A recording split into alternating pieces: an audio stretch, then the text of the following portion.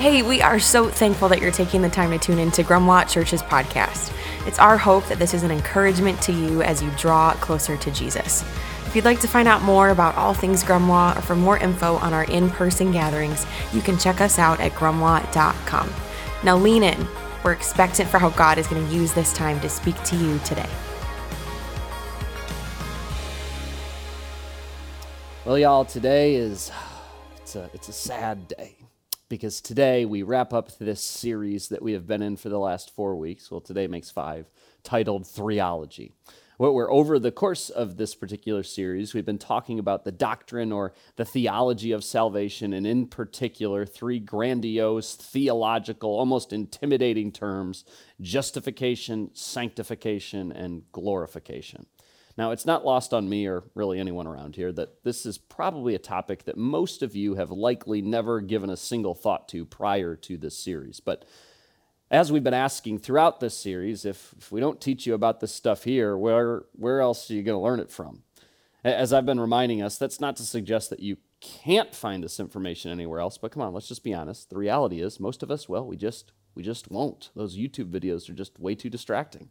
And I happen to believe, and I recognize that I might be a little bit biased, that this content is really, really important since, when we're talking about salvation, we are talking about our eternal futures. And this is a topic that we all actually, whether you've ever realized it or not, we've all given some thought to.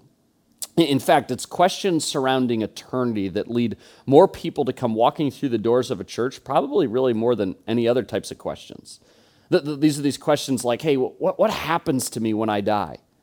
Do I just kind of like decompose and turn to dirt, or is there something after this life? Does how I live my life on this earth have an impact on my eternity? Or is it like all predetermined? Or does what I do here and now actually matter in some sense? Where exactly does the line fall between good and bad? Because at a certain point we all, or I shouldn't say all, most of us come to grips with the fact that we're not actually that good. That if we're being totally honest, admittedly, this is a hard thing to admit, most of what comes natural to us usually isn't what's best for us or the people around us. So where exactly is that line between good people and bad people? And where do I fall? Like, what side of that line am I falling on? And all these questions carry, right, a certain amount of weight, even if we never actually verbalize them. But isn't it true that they carry even more weight when they're being asked by another person in our presence? And that, oh my goodness moment kind of hits you where you suddenly figure out you're not the only one who's wrestling with this stuff. And maybe if we are all at some level pondering these questions, perhaps there really are some concrete answers and it's not all just left to chance. Allow me maybe to dig a little bit deeper and in particular talk to you parents out there. Isn't it especially sobering when the individual asking this question is your own child? Daddy, what happens to me when I die? Well, no longer in that moment are hypotheticals and theories good enough. You want some answers and you want them like now. And for some of you, here you are. It's actually just that led you to kind of checking out this church thing today. Admittedly, it's as good of a reason as any other. But what does it say about us? What does it say about human beings that we all wrestle with these same questions? That nobody, there's never been anyone in the history of the world that comes to the end of their life without having spent significant time wondering about what happens to them when they die and how this time on this earth might impact that. C.S. Lewis, in one of his most famous quotes, he frames it this way. He says, if I find in myself desires which nothing in this world can satisfy, the only logical explanation is that I was made for another world. And so this whole conversation surrounding salvation, justification, sanctification, glorification, it might just be more relevant to you than you've ever realized.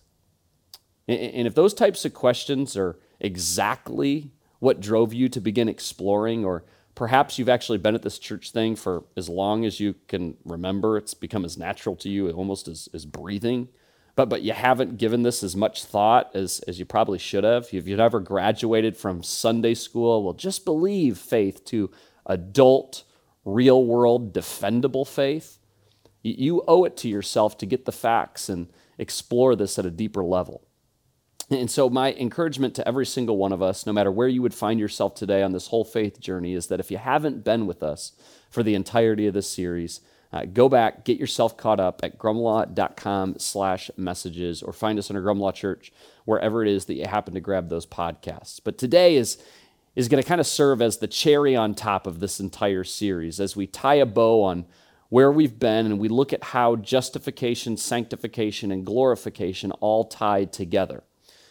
But in order for that to make sense, we have to have at least a baseline understanding of each of these three themes. And so just in case you haven't been with us for the entirety of the series, I'm about to offer us a 90-second recap. And in part one, we learned about justification, that the means by which we receive salvation or are declared righteous or are justified in the eyes of God, which comes about by placing your trust, your faith, your belief, synonymous terms, in Jesus and belief in Jesus alone.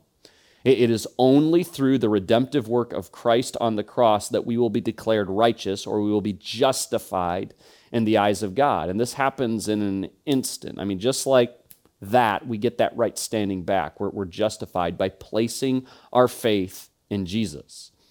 And then we spent 2 weeks speaking about the why and the how as we spoke about sanctification, the process by which the follower of Jesus is becoming more like Christ. To sanctify something is to set it apart for special use. To sanctify a person is to make him or her holy. So justification, as just mentioned, it happens in an instant, but sanctification is a lifelong process. A process that, as noted, will certainly have its highs and will definitely have its lows. A process that also, mind you, is utterly hopeless without three primary tools that are offered to us by God himself. And we covered these at length. His word, his unchanging word, that not just a version of truth. The Bible is quite literally the truth, reminding us when we've wandered off the path, reminding and pointing us back almost to our true north. He also gives us his church, a community of people who are also moving towards Jesus. This was never meant to be an isolation thing. It was always meant to be done in community. And then, of course, his Spirit, the Holy Spirit, who goes with us, before us, and after us, that the God of the universe quite literally dwells inside the follower of Jesus. And we don't get to pick and choose. We need all three in this process of sanctification. But as we spoke about last week, at this current moment, our justification, what it is that God says about us through Christ, it does not match our sanctification. Though as followers of Jesus, we are being more and more conformed to the image of Christ, none of us here on this earth will achieve perfection, or as I framed it last week, unadulterated holiness, which of course brings us to glorification. God's final removal of sin from those who have been justified in the eternal state. Instead of being mortals burdened with sin nature, we will be changed into holy immortals with direct and unhindered access to God's presence, enjoying holy communion with him throughout eternity.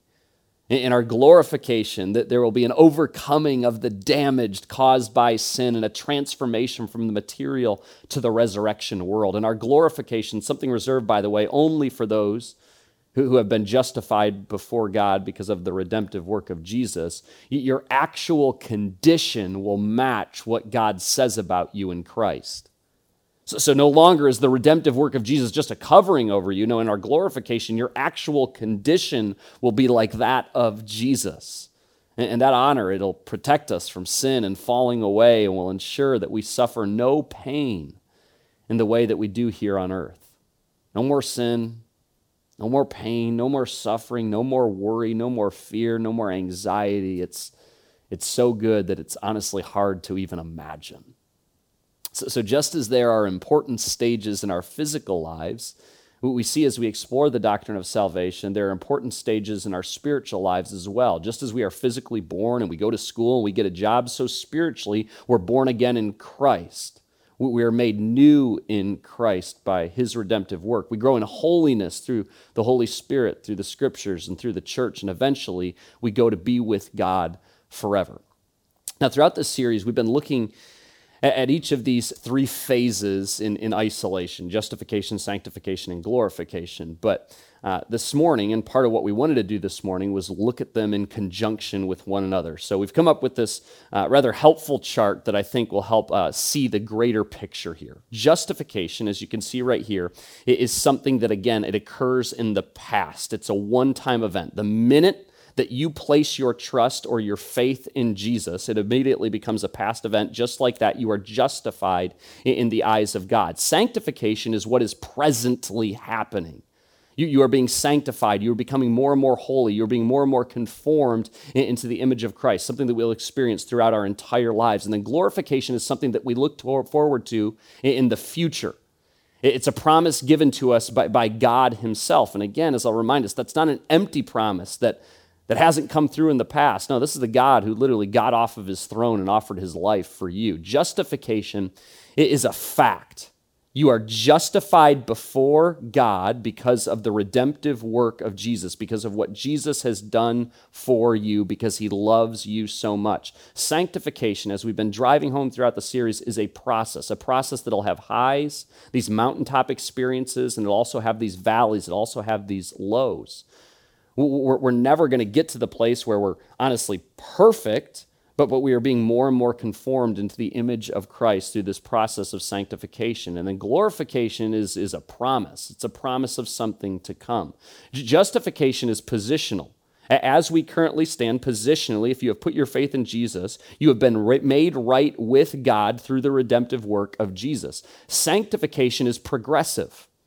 Again, we are being more and more conformed into the image of Christ. We are becoming more mature in our faith. As we grow in our faith, as we lean on the Holy Spirit, we lean on his word, we lean on his church. Hopefully we're gossiping less and lying less and exaggerating less, and we're more patient, we're more gentle, becoming and looking more and more like Jesus himself. And then in our glorification, this is permanent. No longer will we have these valleys and mountaintop experiences. No, we will actually be like Christ. Justification says, I am in Christ. But because of what Jesus has done for me, the gigantic leap he has taken towards me, and because I have put my faith in him, I am now in Christ. Sanctification says, I am being conformed into the image of Christ, and glorification says, I will be with Christ. I will be like Christ.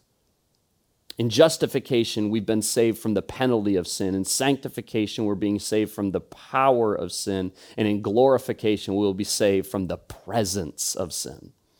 Now, the underlying tension here, and where I want to land this plane this morning, is the fact that this process is indeed exclusionary. And here's what I mean. If you are a Jesus follower, you are guaranteed all three steps. You're forever justified, you're being sanctified, and you will for sure be glorified. After all, as we discussed last week, this isn't an empty promise devoid of hope. This isn't crossing our fingers and going, oh my goodness, I hope this works out. No. It's a promise that has its roots in a God who got off of his throne for you, a God who will eventually give his life for you. All three of these, justification, sanctification, glorification, are because of God's grace, not because of anything you have done or ever will do. He made all of this available to you because of his love for you. Again, we can't earn it, nor have we ever done anything that has caused God to lean our direction. But it's exclusionary in that if you're not a follower of Jesus, you will receive none of this. Now, the reason I'm making a point of this is because we live in what could reasonably be dubbed a live and let live society, where if in any area you're pushing, or in this case, inviting people into, if it results in a good outcome for some people and a less than great outcome for other people, or appropriately stated, it is by definition exclusionary, it immediately gets labeled as hate. Live and let live. If you're propagating something that infringes upon or excludes against what I want or what comes natural to me or how I want to live my life, then right, you must be like a hateful bigot. But let me remind us that when we are talking about Jesus, and I want you to keep in mind, many religious people have botched this up. And so if you're watching here today and you've been hurt by religion, or religious institutions or religious people.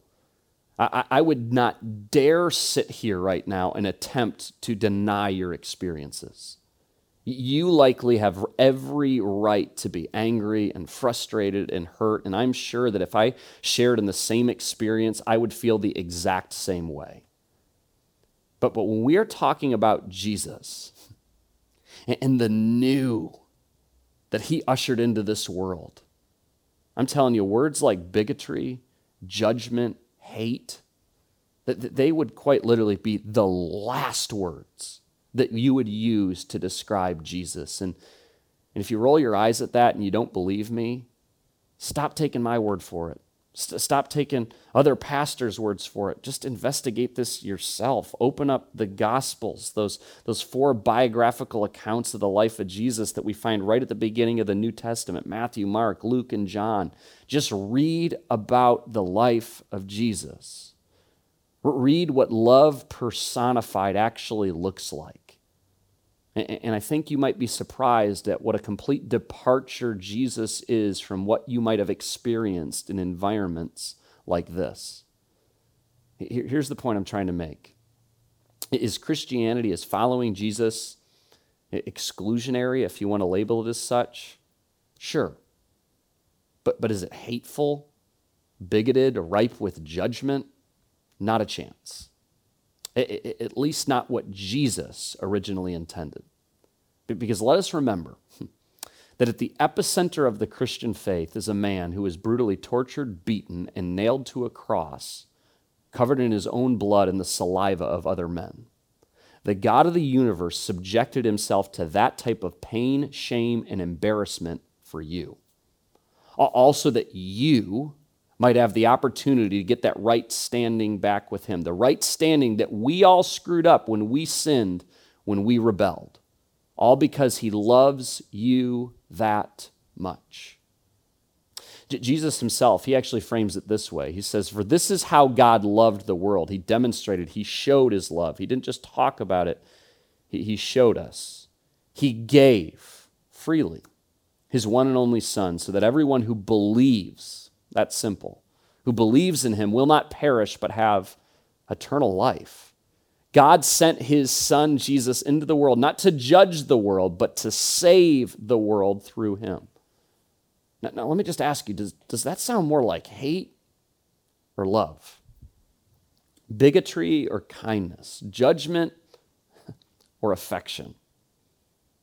Now, he does go on in the very next verse, the very next thing out of his mouth, he says, "There is no judgment against anyone who believes in him." He's talking about Jesus, but anyone who does not believe in him has already been judged for not believing in God's one and only Son.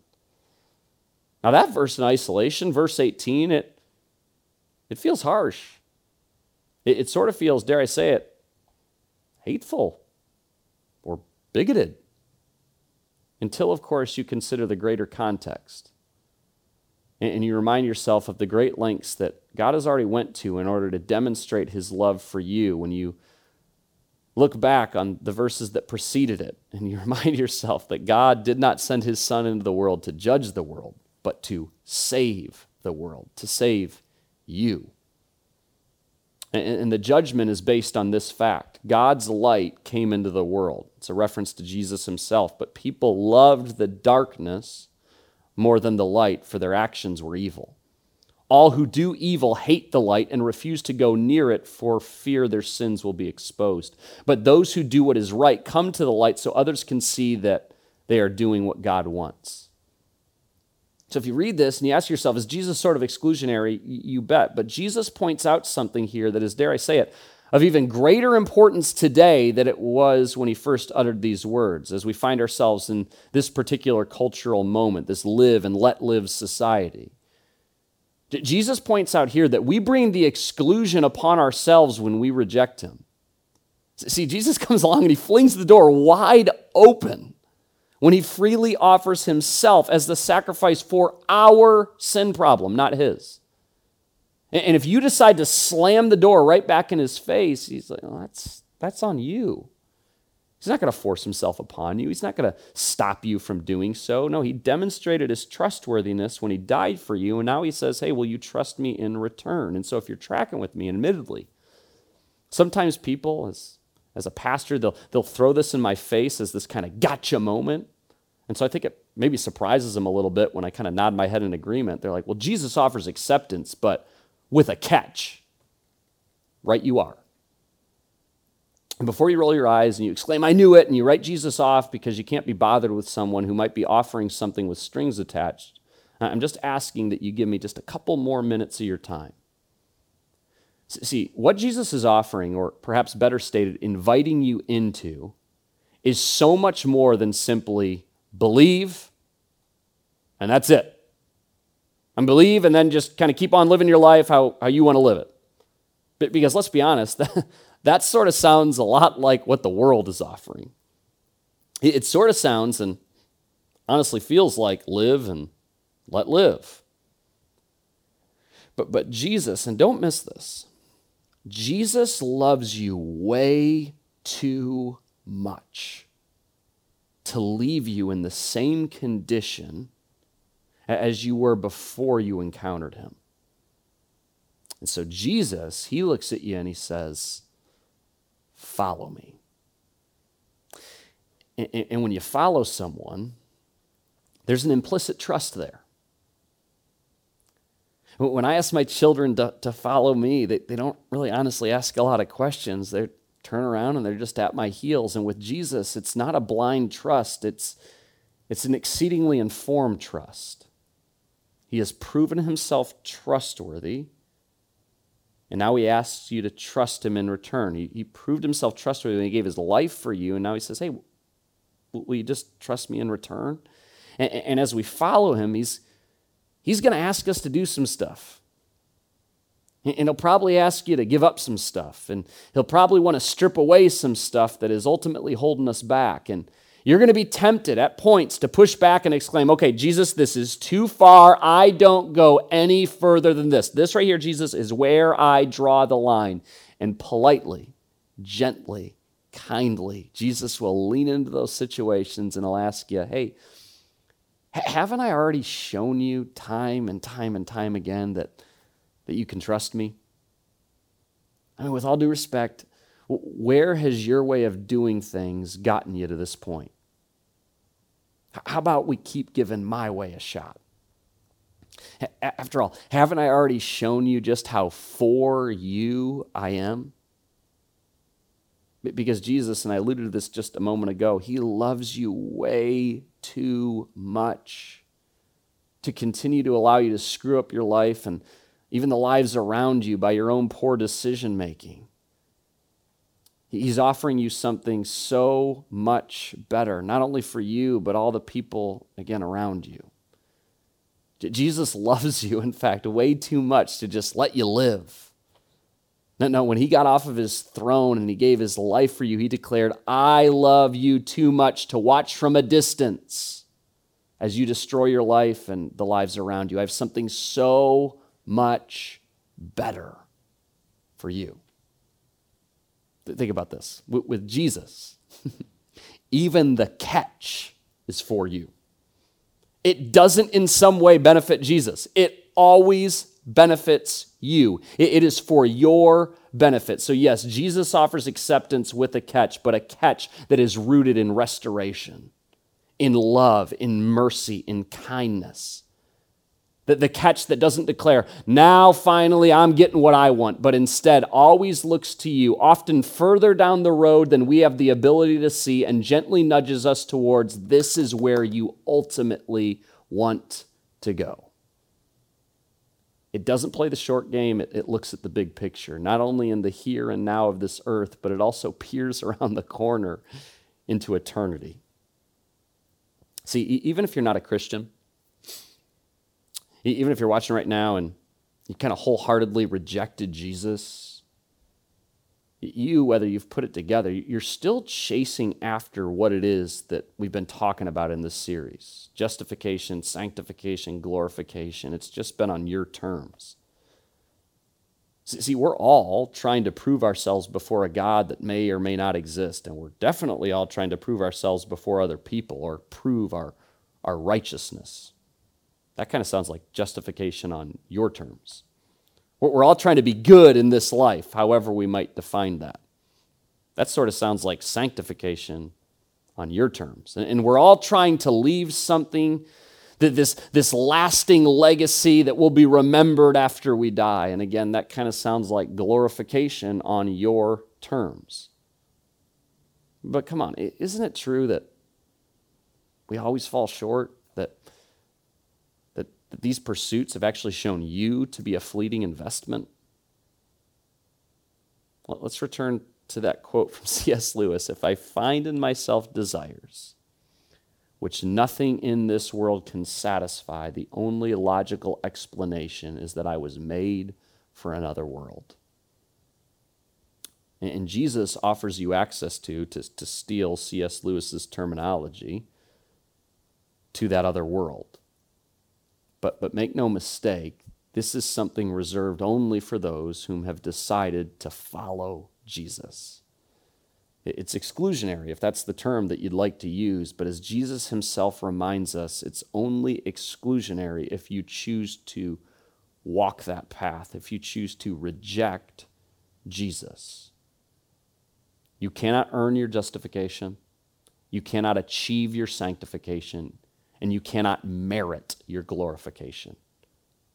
Jesus is the one who paved the way for all of this because of his incredible mercy and his incredible love for you. Now, wherever you're watching from right now, I want to invite all of us to just close our eyes and maybe just extend our hands like this with palms up as just kind of a posture to say, Heavenly Father, I'm ready to receive whatever it is that you want to speak to me right now. And I want to pray some words that we find in a letter titled Romans. It's a letter that Paul wrote to the early Christian church in Rome. Honestly, a culture that I think we'd probably find more similarities to 21st century America than differences. And here in Romans chapter 10, Paul reminds us, and I want to pray this over us, if you openly declare that Jesus is Lord and believe in your heart that God raised him from the dead, you will be saved. For it is by believing in your heart that you are made right with God. And it's by openly declaring your faith that you are saved. As the scriptures tell us, anyone who trusts in him will never be disgraced. Jew and Gentile are the same in this respect. They have the same Lord who gives generously to all who call on him. For everyone who calls on the name of the Lord will be saved. Heavenly Father, we thank you that you have made the standard so simple. We thank you for paving the way that we might be justified before you by sending your one and your only Son. I pray that even right now in this moment, you would be softening hearts, that people would stop putting up walls, the what ifs, the fear, the anxiety that can come with this, and they would just trust you. That they would choose to trust in your mighty, in your saving name of your Son, Jesus. We thank you that all who call on your name will be justified before you, and in turn we'll eventually experience glorification. We'll be ushered into the gates of eternity. You are so good, you are so kind, you are so patient, you are so gentle. It's your name, your holy, saving name that we pray. Amen.